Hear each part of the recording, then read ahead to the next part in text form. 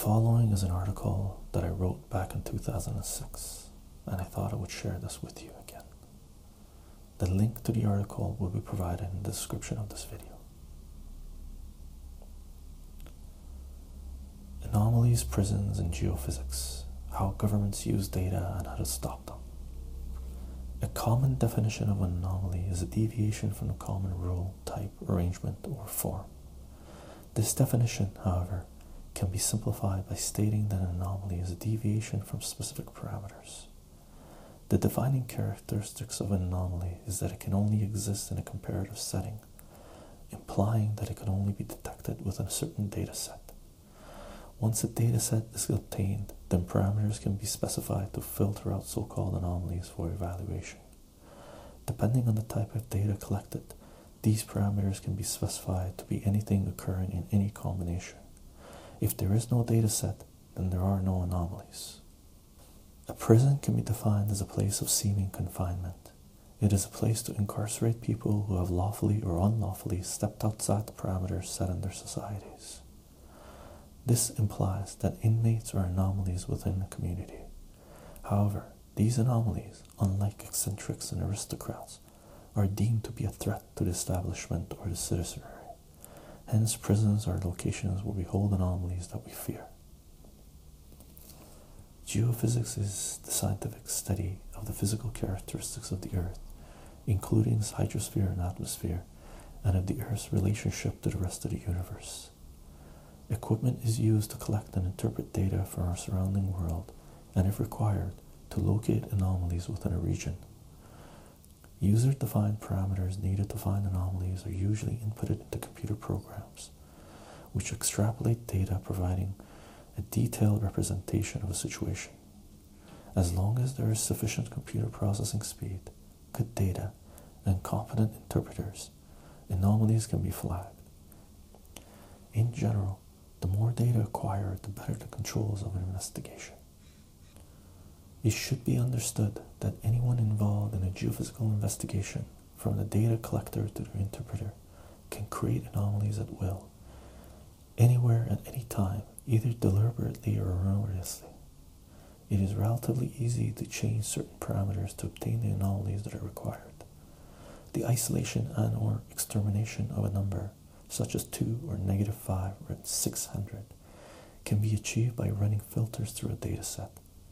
In most cases, to compensate for any errors in data collection and to assure that the desired number is isolated, the number will be flanked.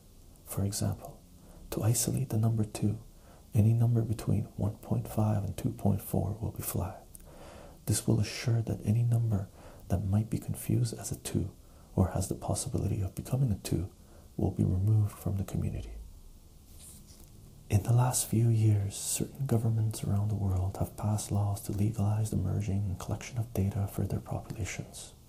From credit card information to medical records to travel destinations and phone calls, it is all being recorded, tabulated, and interpreted. Parameters are being set to flag people as anomalies who have stepped outside of specific boundaries. Those deemed to be existing outside of the limits set by the collectors are investigated and in some cases removed from the community. The interpreters are so confident in their collection and evaluation of data that they are passing laws to assure that those deemed to be a threat are unable to question their investigation or incarceration. Since most anomalies occur in batches, laws have also been passed to allow the controllers to have the ability to extrapolate information from captured anomalies by any means necessary, including torture. Those laws will also protect government and private organizations by granting them immunity from prosecution. At present, the parameters set by those involved in these investigations are narrow enough to allow the general public to feel relatively free. However, as time progresses and fewer anomalies are identified, broader parameters will be used in the analysis of data to assure that no one will accidentally turn into an anomaly. Anyone associated with or related to an anomaly will have their private and public life scrutinized to convince the investigators that they have not been influenced or misdirected due to their close proximity to an anomaly. Fear of certain anomalies, justified or not, will become a prison for most of these societies, and fascism the end result. It is extremely important for us as a population to fully comprehend the power that this sort of broad data collection gives our governments. Those who control and interpret the data will have the ability to not only remove unwanted people, but also to restrict the movement of the entire populace. For example, it is relatively easy to place a location marker on all credit and bank cards, which when activated will only allow the cards to be used within a certain area. If governments decide to restrict travel, then all they have to do is activate the location markers to restrict the use of financial activity to within a certain distance of a residence, creating a jail without physical walls. When this scenario is carried out, special permission will need to be obtained for anyone traveling outside of their zone. There are numerous ways to gain freedom from these organizations whose purpose is to identify, isolate, incarcerate, eliminate, and even exterminate what they deem to be undesirable elements from society. The machine running these filtration programs can be halted if people stop providing governments and corporations with data. Reducing the number of transactions that are automatically fed into the database will produce gaps and uncertainties in the data set, creating erroneous interpretation. If enough errors are made, a population loses confidence in the controllers and the system should correct itself. Providing these organizations with large quantities of false or distorted data can also reduce the efficiency of their system. Other methods may include the retraining of law enforcement officers, using cash whenever possible, disassociation and/or protection from insecure electronic activity, and private inquiry into the reasons for government acquisition of personal data. It is very important to grasp the concept that if there is no data set, then there are no anomalies. The best way, however, to stop these entities is to make fundamental changes to the system itself. This requires us to be educated in the methods in which we are controlled, allowing us to understand the problems that exist in the current system so we can avoid its pitfalls.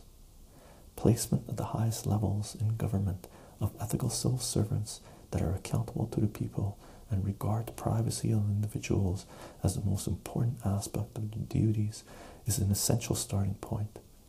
It is crucial that during this transitional period, alternative choices for leaders are present to avoid a power vacuum.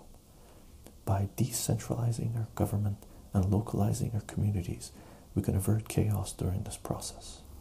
As a collective, we must understand that democracy can only exist in a society with an educated populace, and the right for self-governance can only be obtained through knowledge. When a society embraces ignorance and forfeits its right to control its destiny, it has succumbed to apathy and can only deteriorate. In science, the analysis of anomalies contributes to our understanding of the physical world, improving our lives. In contrast, identifying anomalies in our society based on political doctrine has created fear and misunderstanding, restricting our lives. The lack of accountability from our leaders and our indifference to the consequences of their actions is diminishing our civil liberties. But it is not too late. We can prevent this from happening. We still have the ability to reclaim our future if we begin to educate ourselves.